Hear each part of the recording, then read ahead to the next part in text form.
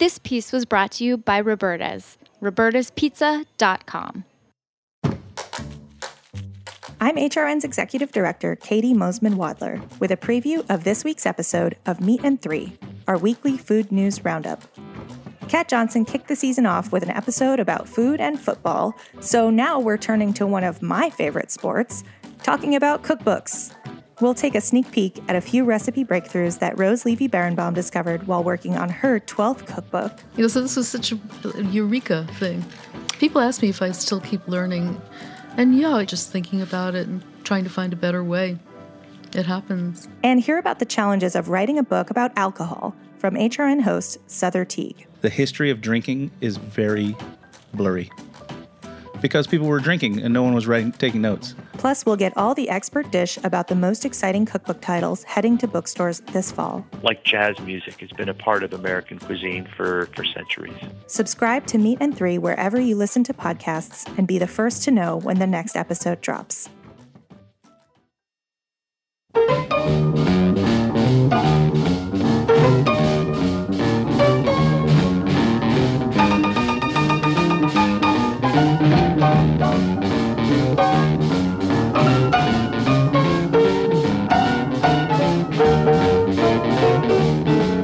Women have heard of jalopies, you've heard the noise they make, but let me introduce my new Rocket 88. Yeah, it's straight, just one way. Everybody likes yours. Welcome. Oh, wait, did we start? Welcome to the main course, OG, everybody. I'm Patrick Martin, your host.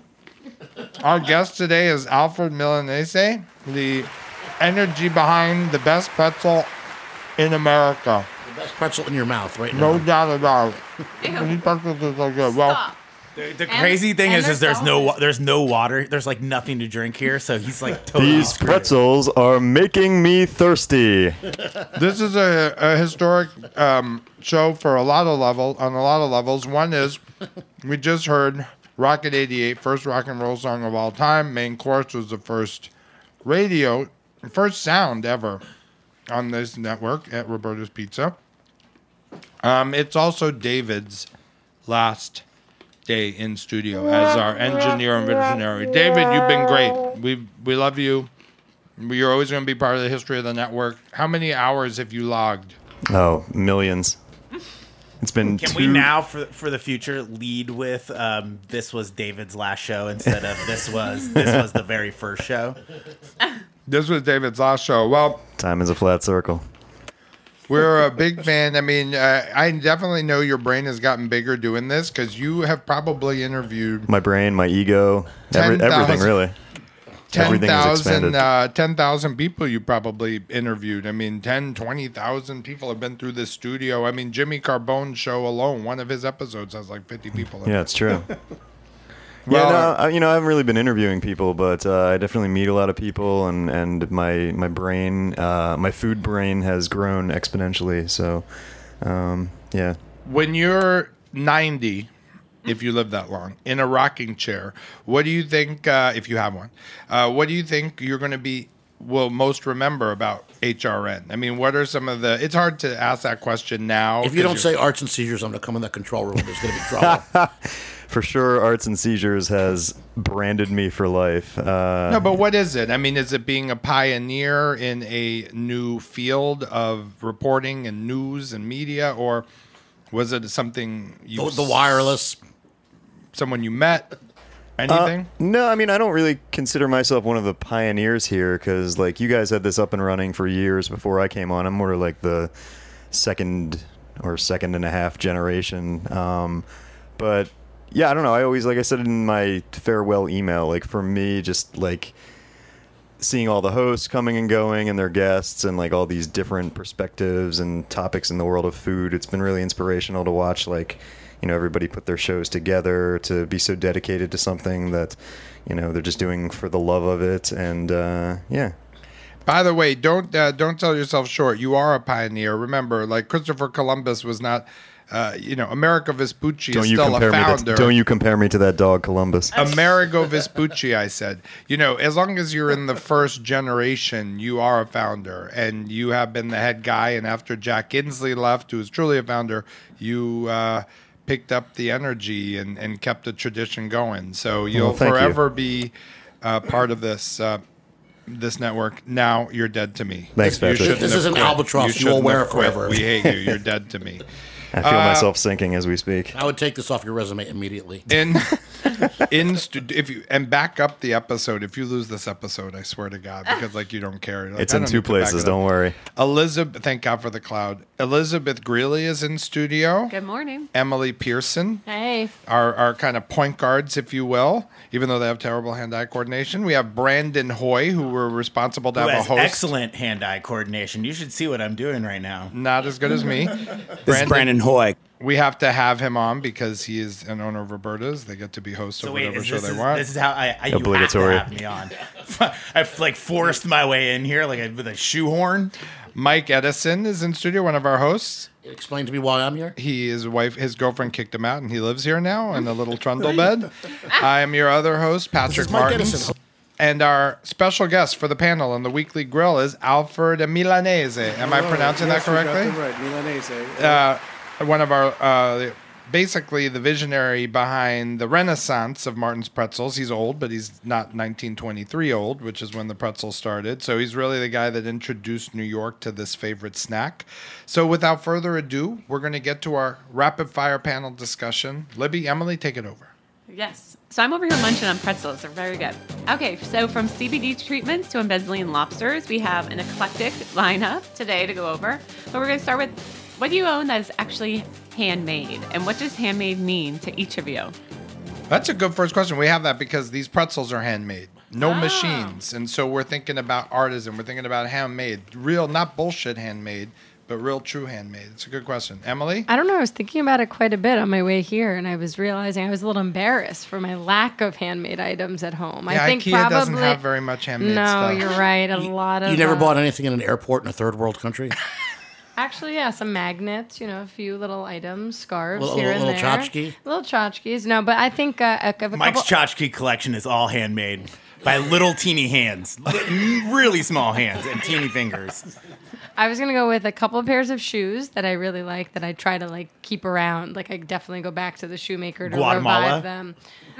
No, more like Italy. Oh, Italy. Oh, you're super fancy. No, Vietnam Vietnam. and Vietnam on my honeymoon. But so shoes and probably a few ceramic or wood items, kitchen stuff, more so. Well, I'm married to Ann Saxelby, so she's a famous cheesemonger. So first of all, our cheese, all the cheese in the fridge, but aprons. We actually have a wall unit that Liam built for us when he wasn't being, given tasks here at Roberta's. He carved out a few minutes to make us this beautiful wall unit.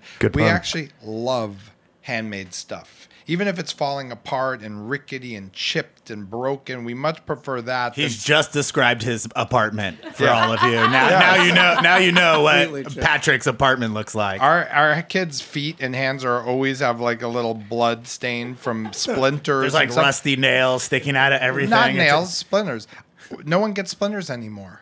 What happened to wood stuff? I'm a big believer in handmade pretzels. You see the difference. No one gets polio anymore either. No, but the worst offense is that I've seen over the years is our signs say handmade, and it's always handmade pretzels, and people will be staring at the sign, handmade, and say, "Oh, you have homemade pretzels." And I've always got to come back with, "Well, we couldn't make these in a home if we tried." I actually did it one time for a presentation. I tried making them in my home kitchen. It was impossible. Well, those pretzels. But what about you guys? Homemade stuff? I mean, handmade. I have my house is littered with handmade stuff. I'm a craftsman myself, so shell everything. And your wife's a designer, right? Yeah, clothes. I mean, I have more stuff than I could probably even list. That's cool. Handmade. Also, all of my kids' art. That's just strewn across the house. Everywhere. Also your kids, handmade. Unfortunately. And the kids. I handmade those kids with my wife. You've killed a lot of kids with your hand. A lot of... Whoa. Thank God there's no video here. You getting biblical there, Patrick? I got like all sorts of oddball musical instruments all over my house. The question is, what is handmade though? So if it's an electronic musical instrument, someone put together a couple tubes and a couple circuits and put them in a box, but they're all like random components. Does that count as handmade? Like some of these oddball, like homemade theremins that I've been collecting. And I think the antithesis, the opposite of handmade, is commodity, which is like the lowest common denominator of anything, whether it be a table, a clock, a guitar. So as long as it's a high-end thing, it's absolutely handmade, even though a machine might have made some of the components. But you're right. It's kind of like homemade versus handmade. Like if you can buy like old classic cars where you put them together yourself. Like they're I can't think of the word, but like build the car. Kit cars. Thank you. Is that Kit? That's a machine. Wasn't Kit a name of a machine car? Kit was Knight Rider. Knight Rider was David Hasselhoff's famous car. Yeah, that was. There's nothing handmade about that. I'm pretty sure Kit could make some pretty cool pretzels if you gave him the opportunity. If he had yes, hands. Dave. Yes, Dave. I buy handmade soap and shea butter lotion. Those are nice. that's my. Okay, so it's a term. By the way, just last thing, handmade is dying out. Well, it's sad.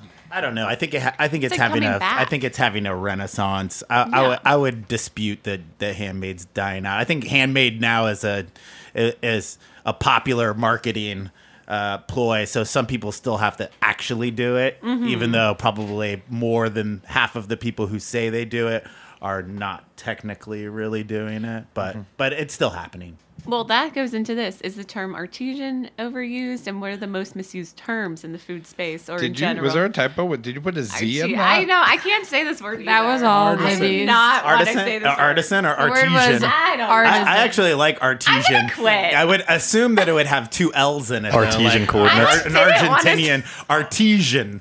Yes. He's an Artisan. artesian. It sounds like a Star Trek character. Or a race of Yeah, the people. artesians are revolting. All right, well, no, but so the question was, is the term artisan overused? And what other words do you guys think are misused or overused in the food space? Good question. You want to take this over, Alfred? Well, I believe that there is this sort of a latching on to terms and terminology as soon as people believe that that's something that's going to sell their product, and often whether or not it's true. I mean, one of the things in the pretzel world that I find interesting is there are no artisan pretzels aside from Martin's and a handful of handmade pretzel bakeries that remain. But often there are these stories that are on the back of sort of the standard pretzel bags that make you think that this thing has come down, and they're fabricated.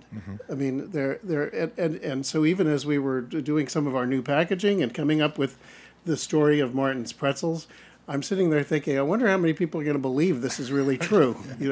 Because you're telling the truth, and yet We because are. everyone else is stealing some there are concepts. all these like stories that but they borrow. It's like borrowing the words, and it's actually even in the narrative of a lot of the stories are kind of something that become things that are overused. The family that started out with this little product, and then it grew and grew, but they're still got the family value of whatever it was where they started, and no longer, in fact. Let me say, first of all, I'm glad there is such a thing as the pretzel world. Okay, that thrills me to no end. And now I have an idea where I'm going to design pretzels. And the story is that the Jews made them when they were fleeing Egypt. And they were baked on hot rocks right as we were escaping from Pharaoh. That's what I'm you're taking I'm taking it way back. I think Aren't those called pretzel chips? They're flat. They're the pretzels of affliction. They didn't have time to rise. Leavened with. Well, I'm in the internet world because we don't have a storefront Heritage Foods, even though we should. That's how good our stuff is. But I read internet sites that sell meat, and they're like local meat. And I'm like, you're a mail order service. It's local to no one unless they buy it in your town. And then, of course, Heritage, which is totally not monitored. People can put heritage next to anything. So local and heritage are on menus all the time, and there's no way to know. Locavore, organic, artisanal, all of these are marketing. All of these are like flash terms to sell things that are probably misused more times than not. I would say almost anything.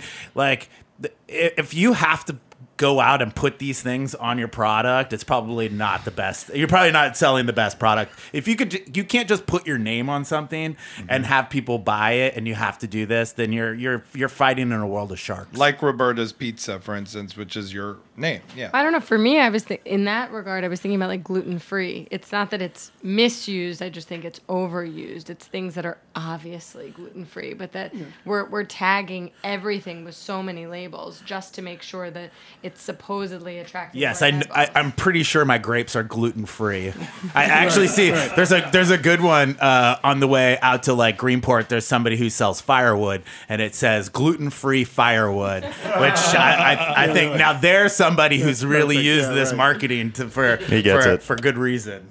Well, I think you're right. I think all of those words. It's not. I was thrown by the question because you asked what one word, but it's not. It's every single one of these words. And heritage. I mean, Patrick, you know it better than anyone. We talk about it all the time. People throw heritage on their large industrial farmers are throwing it on their product. It doesn't. Natural means nothing at this point. Oh my God, natural! I was going to say that. It means nothing. God, what does that mean? It means nothing at this point. All natural probably means even less. But this is, you've seen this. We've talked about this at length, that every movement, everything has always been co-opted. Every grassroots movement has always been co-opted by Madison Avenue. It's been co-opted by corporations. The second, like the hippies, became marketable, there they were on Madison Avenue. The second the VW microbus was marketable, there it was, across America. Same thing with punk rock, same thing with every grassroots movement that ever started. The second they figured out after they could sell soda pop with hip-hop, it became a mainstream thing. Talk to the small organic farmers at Green Market, and they will all tell you, well, organic has been co-opted.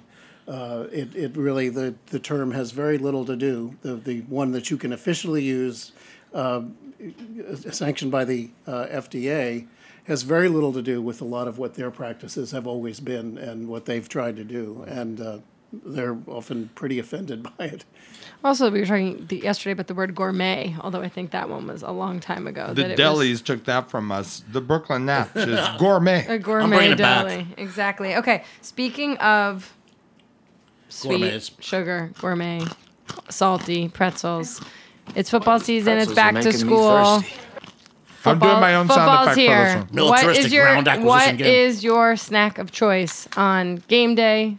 Or if you're not a sports person, just what's your snack of choice on the weekend? Salty, sweet. All right, Patrick, we know yours is a pretzel. Martin's pretzels, are you kidding? They are literally the best. Pretzels are making me thirsty. They're crusty. They do have, occasionally there'll be a batch of pretzels that's not perfect. I mean, Alfred will testify to that. Sometimes they don't have enough salt, in which case I take the bag back. Salt's all put on by hand, so it's, random. Then all you have to do is go back to the Green Market and they will replace the salt for you on each individual piece. It costs extra to do that, but that's truly handmade too. Yeah. That's direct to the source. I buy a 3-pound bag. Mike, we know yours is probably Malamar's. I know you think of this Malamar fixation. I like the idea that there's a seasonal candy that they only show up at certain times of years. And I guess when I was a Cadbury kid, egg. it was sort of kind of mystical when the Malamars would show up. But I feel like now I can get anything I want anytime I want. So some of that magic is kind of gone. They remind me of scooter pies. I think that's why I'm nostalgic. For you don't even know what a scooter pie is, even no clue. That's why I kind of like Malamars. I saw matzah in the supermarket yesterday. I thought it was a bit premature. I think they got the wrong Jewish holiday. Yeah. I think they got the Jewish holiday wrong. Yeah. Or it Girl was Scout overstock for Passover. are seasonal. I think They are. Girl Scout and so cookies are Easter seasonal. has its own bunch of chocolate egg things from Cadbury. Malamars, I didn't know were seasonal. Now I know. Mandela's, your favorite corporation. Oh, yeah. Because they make Malamars. Okay, but football games. Are you guys chips people, pretzels? I'm not going to lie. My snacks have to have cheese. So I'm more of cheese and crackers, nachos. I'm not just a chip person. Martin's pretzels with goat cheese, soft goat cheese. Early on, way before Coach, there was a goat lady in the market, Gail Kessler, and we would go to new farmers markets together. This is 1982, and we'd test them out because we figured out that there was this magical thing that happened when you took soft goat cheese, fresh goat cheese, and pretzels. It was like a synergistic effect. You had a different flavor that was created altogether. But that's pretzels and cheese. All right, I'll see you Saturday. Okay. I'm in. I like pretzels as a delivery system. I put peanut butter on pretzels all the time. Put hummus on pretzels. Pretzels are the ultimate dipping thing. My guys all make fun of me for always telling everyone that crumble the pretzels on vanilla ice cream. It's the most amazing treat in the world, just plain. Brandon, what's your chip? Tostitos? Well, I mean, you guys know me. I just eat meat. So if I'm snacking, Hamburger. if they have like a meat chip, I'll eat it. You know, like if there's like old pieces of sausage laying around, I'll eat it. Is there meat in chip form yet? It should be. Just I think you're sitting on a gold mine there. Cheese as well, meat and cheese. I would say a football snack for me is probably going to be a platter of meats and cheeses. You once came over and you guys I like brought bread. A thick cheese dip. It was like a dip. It was the most. I still think we have it in our fridge from a couple years ago. Probably. It was so delicious. Just seeing what you have in your fridge, I would imagine that there's probably lots of things from parties 5 years ago that are still in your fridge. Thank you. I think you'd probably actually eat the footballs. What it sounds like. You ladies, as long as there's hot sauce around, you know, let's do it. Yeah, nachos, or I love Sahadi's hummus. That's like I just like crave that. Sahadi's is such a. I'm not gonna lie, I love hummus too. Yeah, but this specific hummus. one you just like crave. I think I'm gonna go there this weekend and get some. Oh yeah, they're closed on Sundays. That's the worst business decision in the history of the world. But they're closed on Sundays. I'm with you, Patrick, but I like rush there on Saturday or try to get there before 7 o'clock on weekdays. All right, did you hear about Cynthia Nixon's recent bagel order? Oh my God, Mike is getting red in the face. She's running for governor against Andrew Cuomo here in New York and was the star of Sex and the City, or a star, I should say, not the star. She was the fourth most important star. Exactly. Or as the New York Post called it, wretch in the city after that bagel order. Oh, was that the headline? All right, so Mike already knows. Her order was heard better. lox, red onion, tomato, capers, cream cheese. So far, so good in my book. Okay. On a cinnamon raisin bagel.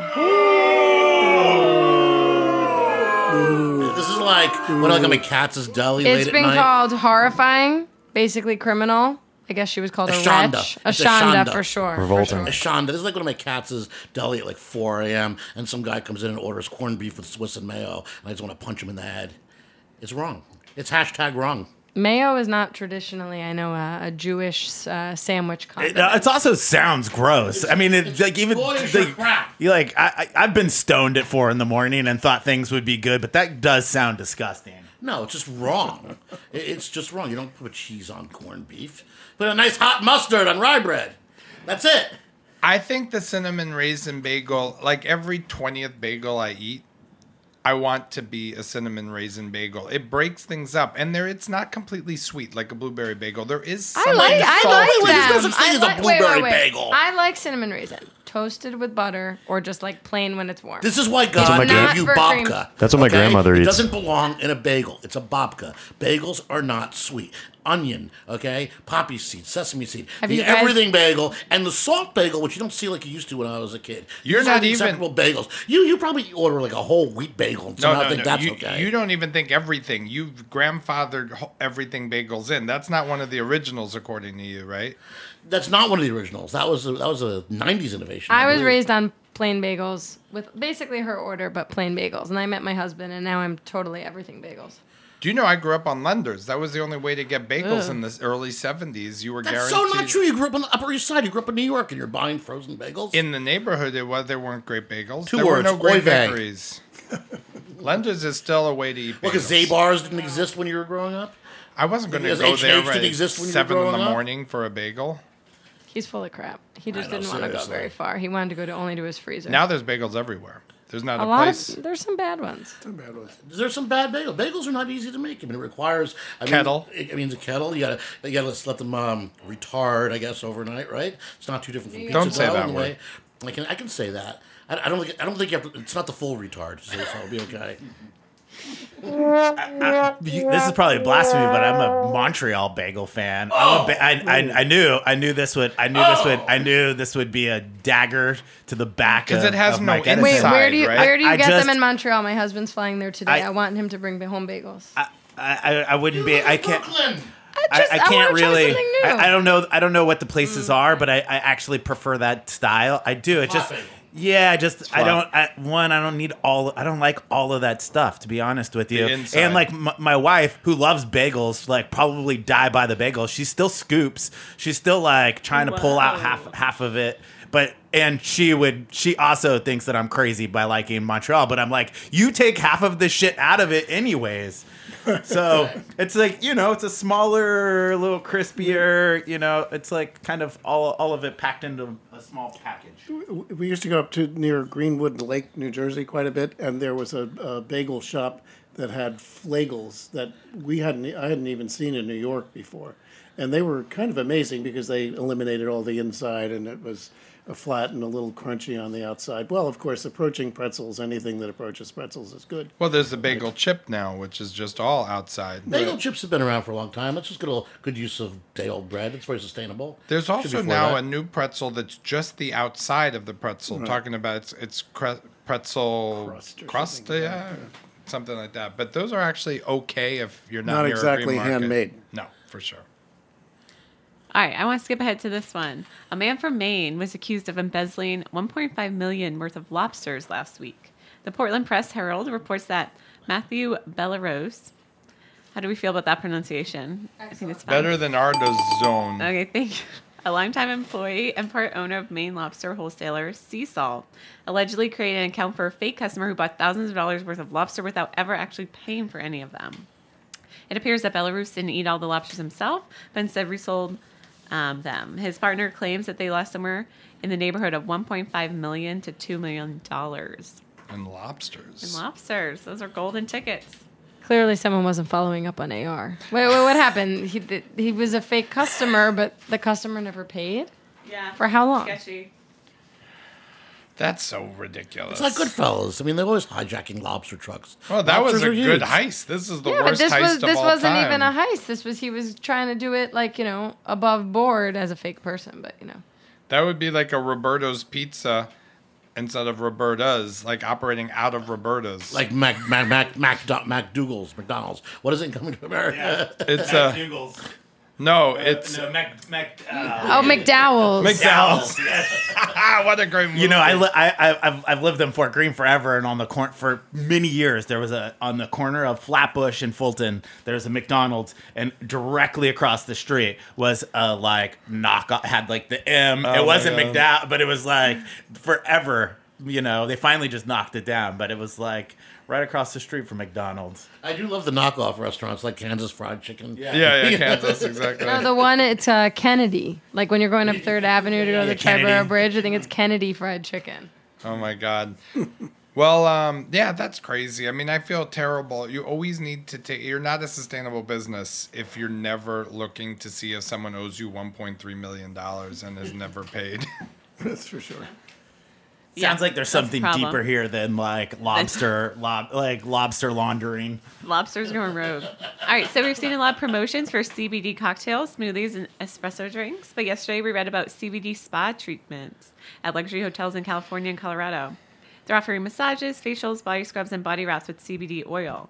CBD, which is, cannabidiol. Okay. Here we go. A chemical compound in marijuana. Artisanal zone. Pot without the THC is known for being an anti-inflammatory and helps with insomnia, pain relief, anxiety, etc. Sounds like a great treatment to me. And what do you think? eczema. No, I just said etc. because there is a few You're other basically words. not going to read 80% of the words, fear of mispronouncing them. I do know how to read though, so this is weird. I'm all for the CBD, the topical CBD stuff. Just I am.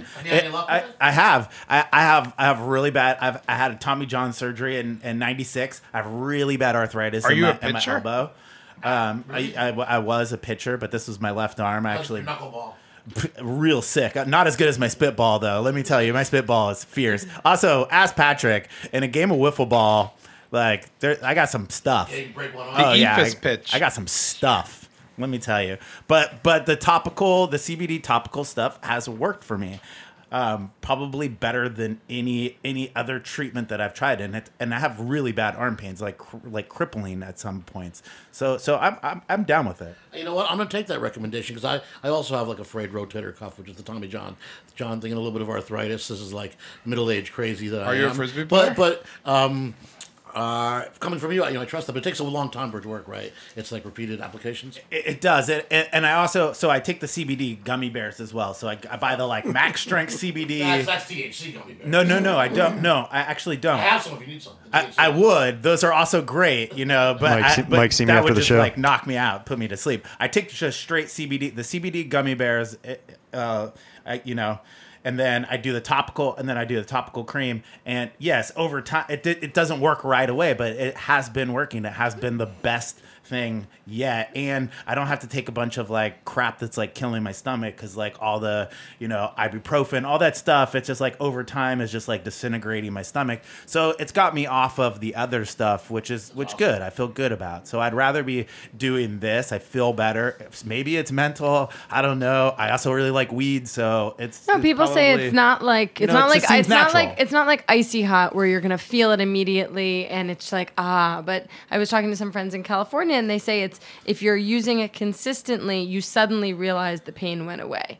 Like you have the aha moment, but it's not from 1 minute to the next. It's just that it's gradual, take and a you month or feel two. right, but you feel better. And That is the goal. I don't know. Just smoke pot. Do the pot. But then thing. you have then you're you have all the stoned. other residual effects. But that you're having fun all Mike's the time.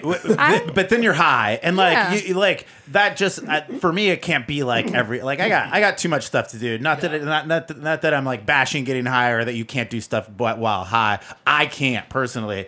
I can't get both kids to school, get here, do a radio show, run a business. I can't do all of those things in my day if I'm also smoking weed just because of my arm. I hear like, pot does help it's like you got to pick pronunciation. your battles. Well, go out to the spa, try it out. Well, that's true. Then you're stoned. It hasn't seemed to stop Patrick any though.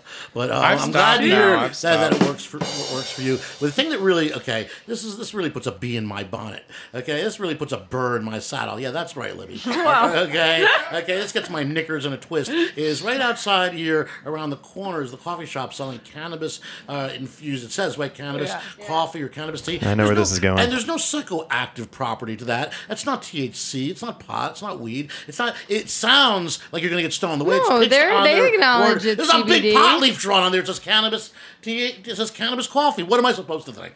I think they're trying to get rid of this. I think the whole CBD thing is now they're in a process of trying to figure out how to regulate this, because now people are putting it in everything. And to be fair, we have a drink that has CBD in it. The thing with CBD that's different is like people now know, or the younger generation now know, that this is not an attempt to try to get high, but CBD does have some like really good effects. And when you're mixing it with like, it's calming. I know there's a lot of people that would rather eat CBD on an airplane than take a Xanax. There's just it's unnerving. It like kind of takes the edge off, kind of makes you relax. Can I have one? Yeah, I got a pocket full of CBD right now. Wait, the only thing Gummy bears out of my wazoo. Oh, yes. The only thing I think where we're lacking here in like New York, for example, is people are just saying it's CBD oil added to your smoothie. It's CBD added to your latte. In California and in Colorado, you are a little bit more shopping for it the way you would shop for pot. And I wonder, like, there's some that are better for sleeping. There are some that are better for your energy levels, for pain, for inflammation. So, are we kind of like maybe taking the wrong CBD here? Like the word heritage, this will be misused. Like everything, this will be misused. This is a new product to the market that people are that has like a popular buzz that people are into, and it will be misused. People are going to just put it in all types of shit. If you don't know what you're doing with it, like it has no real effect. But if you're thoughtful and you understand what it does, and you're pairing it with certain things that also may have some opposing effects or like inline effects, this can be good. So I think you're right. California, Colorado, they've been doing this for a lot longer. They understand. They have smarter people kind of doing it. I think in New York, a lot of it is, once again, marketing ploy to be like, hey, we got some weed in our smoothie without having weed in our smoothie. Gluten-free. Well, Pretty soon, it's gluten-free, Gluten-free. a gluten-free weed smoothie filled with gluten and no Artisanal. weed. Yes. Let's just leave it like I think this. it's artist zone. I think we're calling it now. Artist zone. The future of Get in the zone. CBD is TBD. Okay, All nice. right, That let's was leave it at beautiful. that. So- All right, David. Thank Let's you. take Got it the away sound for a effects quick ready. break We're going to be here. a break, and we'll come back. With Gonna our munch on guest. some pretzels.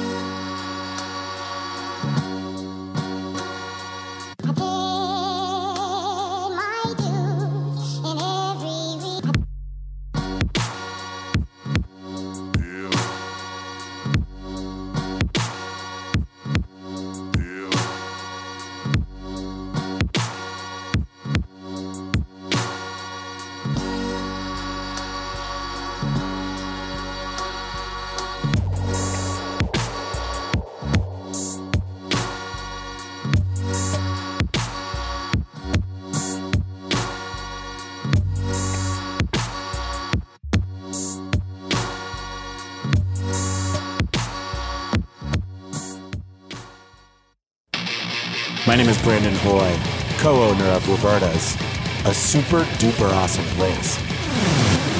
Roberta's is a very, very, very, very proud sponsor of the Heritage Radio Network.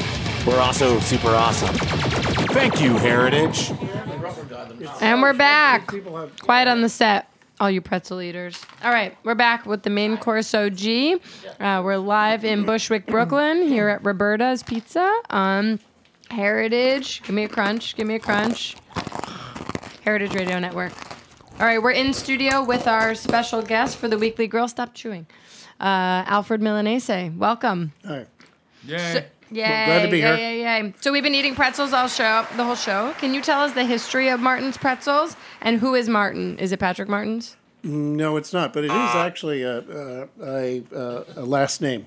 It's the Martin family. There was a bachelor uncle who started Martin's in the 30s, and Gay. Bachelor uncle. Yeah, well, Never bachelor took uncle. a wife. Loner. And he went out of he died in the 60s, and as they do with all property, it was the bakery went up for auction because it just stopped producing pretzels, and Lloyd and then Clarence Martin, the two brothers, whose wives happened to be sisters, took over the bakery. All right, and what year did you come on board? Or how did you end up So that with was the late 60s where it sort of ceased and then came back on. I came in around 1982. And How? I was living, I had a friend in Pennsylvania who I shared an apartment with in New York. We went back and forth from Pennsylvania to New York, 3 days Pennsylvania, 4 days in New York. And while we were there, we were always eating Martin's pretzels. It was sort of like the amazing sort of treat that none of us, I'd never seen before. And, excuse me, we would go to the bakery and there would be barefoot Mennonite women in long print dresses and aprons and little head things. Hippies. singing Beatles songs. No, but they would be singing hymns as they were rolling and twisting. And there was a lot of clank and clatter there was machinery in the bakery, but that machinery was really for transporting the pretzels from one oven to the next. Pretzels are made just like bagels in a way. The bagels is sort of the inheritance comes of pretzels and bagels. Their origins are pretty similar, and they're boiled first, and then they're In baked. soda? They're boiled in water with caustic soda, okay, which is also known as lye, and that's where the Maillard reaction comes in. The wet pretzel, when it comes out of the boiling water with the caustic soda, has a very, very high pH level, and when it goes into the 500-degree oven, there's that sort of caramelization process that happens, which is in fact the Maillard reaction.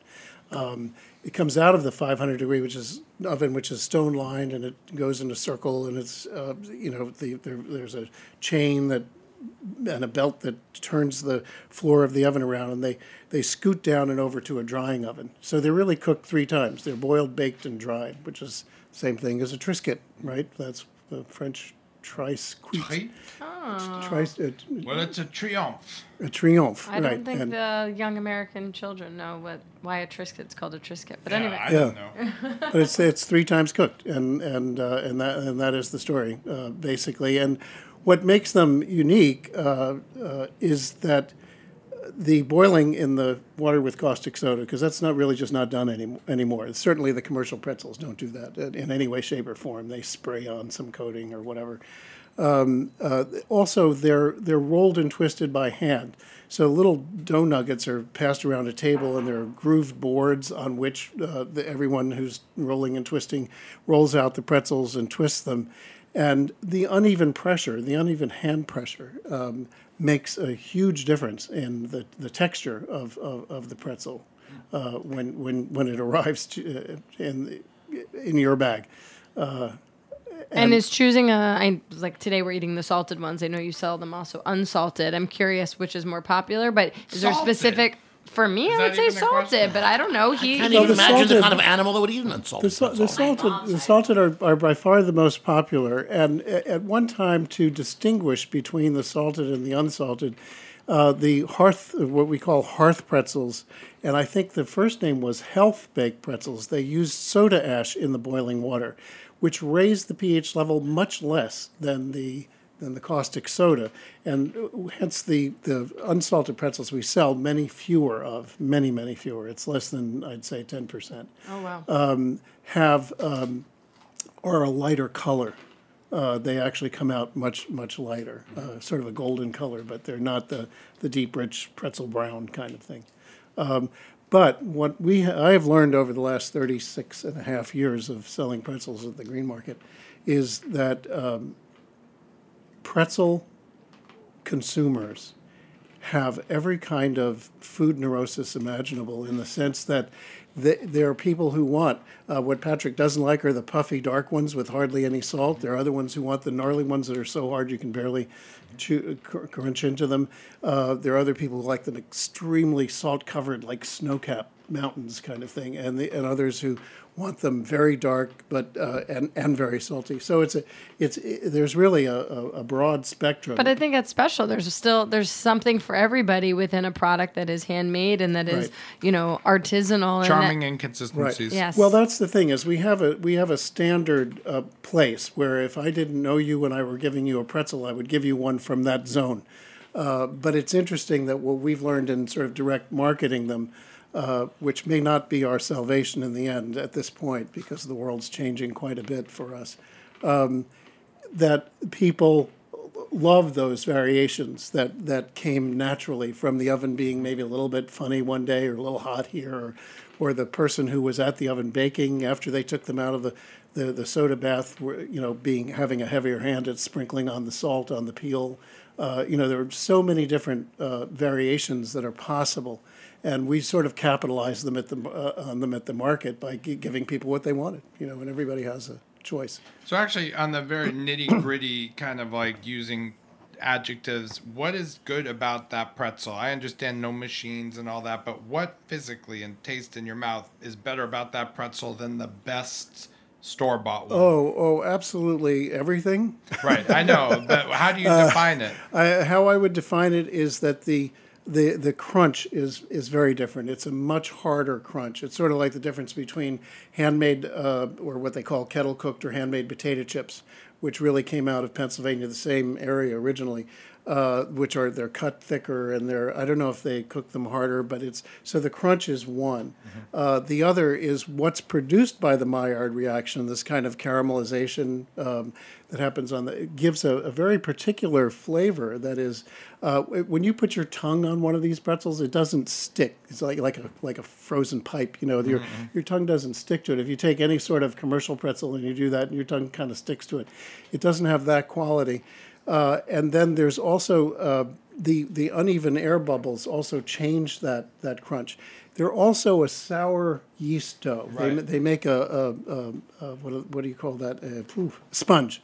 Where the yeast and water and flour is mixed ahead of time, and then more yeast and obviously flour later is added, and that becomes somewhat sour. It has a tooth. It has like a nice. It contributes to the actual flavor. And you can't even get close to this with a machine made. They've tried. How does it compare in price to store-bought pretzels? I mean, sometimes I think commodity, shitty products actually just cost as much as the artisan stuff because they're greedy or because there's so many inefficiencies, so many machines, so much technology. I mean, what's a 1 pound bag cost at Green Market? At Green Market, a pound bag costs $7, and of broken pretzels. A pound of broken pretzels is $7. That's actually we're learning now, after the many years of doing this, even though we've raised our prices, that's a bargain basement price. Yeah. What's it cost for a pound of supermarket pretzels? I mean, you're probably spending close, right? There are ones where I guess you can get them for as little as $4 a pound or $5 a pound. But the fact is that I think it's probably about the ratio of what it costs to make one of those pretzels versus one of our pretzels, or a pound of, an equivalent amount, is probably 10% or less. Certainly the Mr. Salty pretzels, it may be like 2% of the cost. So, theoretically, we should be selling them for 50 times more. And we're actually wrestling with this right now. As you see the package that no one can see here, but it's a octagonal box that helps preserve and make the pretzels look like something that's special to people who wouldn't have ever encountered them before. What percentage of pretzels stay whole and what percentage break, and does it matter? Yeah, I don't think it. I like them broken. It means I can eat more. Right. I have. That's how I. She's eaten 40 pretzels today. Yes, exactly. The way we do it at Market, I would say we're almost at 50-50 because there are just so many different issues that come along in doing this. We try in our commercial packaging that's trying to go to fine food stores. It's been as far as Japan and so on, to make sure they're all whole, because there is an aesthetic in the whole pretzel, and each one is different. And if you actually look really carefully on a lot of pretzels, you can see the thumbprint from where they've squeezed the little tail onto the pretzel. Talk about handmade. Well, as someone who's been with Green Market since 1982, I mean, geez, that started in 1979, right, on 59th Street Bridge? Well, or 76, maybe. I'm not sure. It was. So how's it changed? How has it changed? You can answer that any way you want.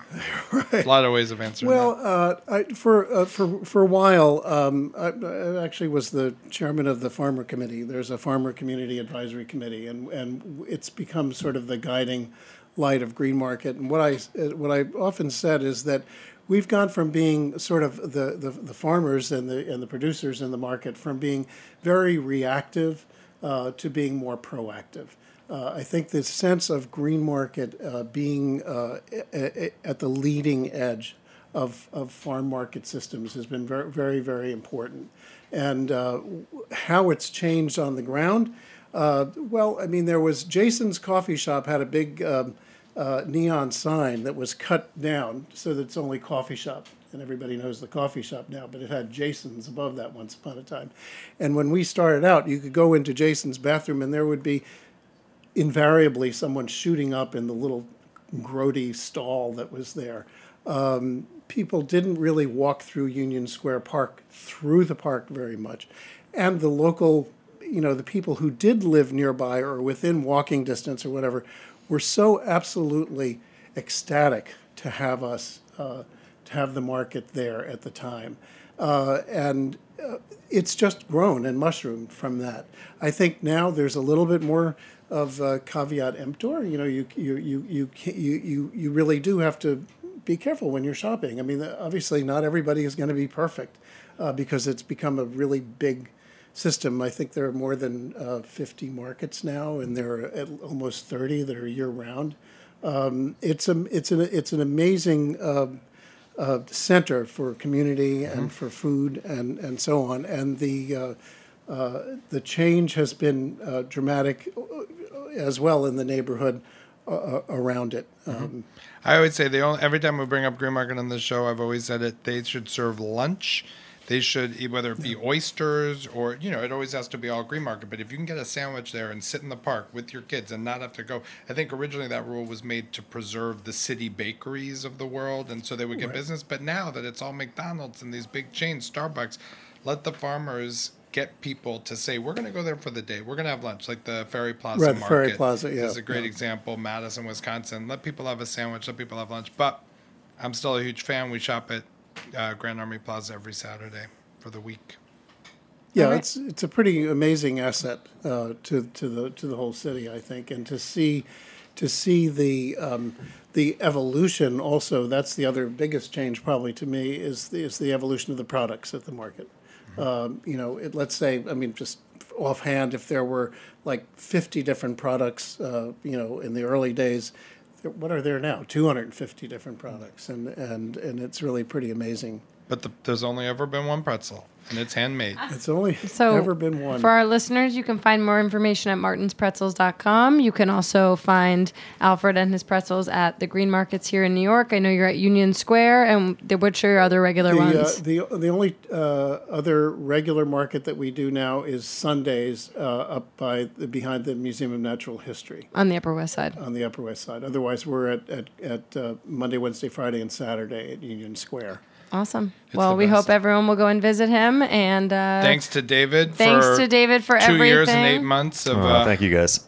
Now you're dead to me. Stick around for Tech Bites at 11. Mm-hmm. Thanks, guys. See you next week.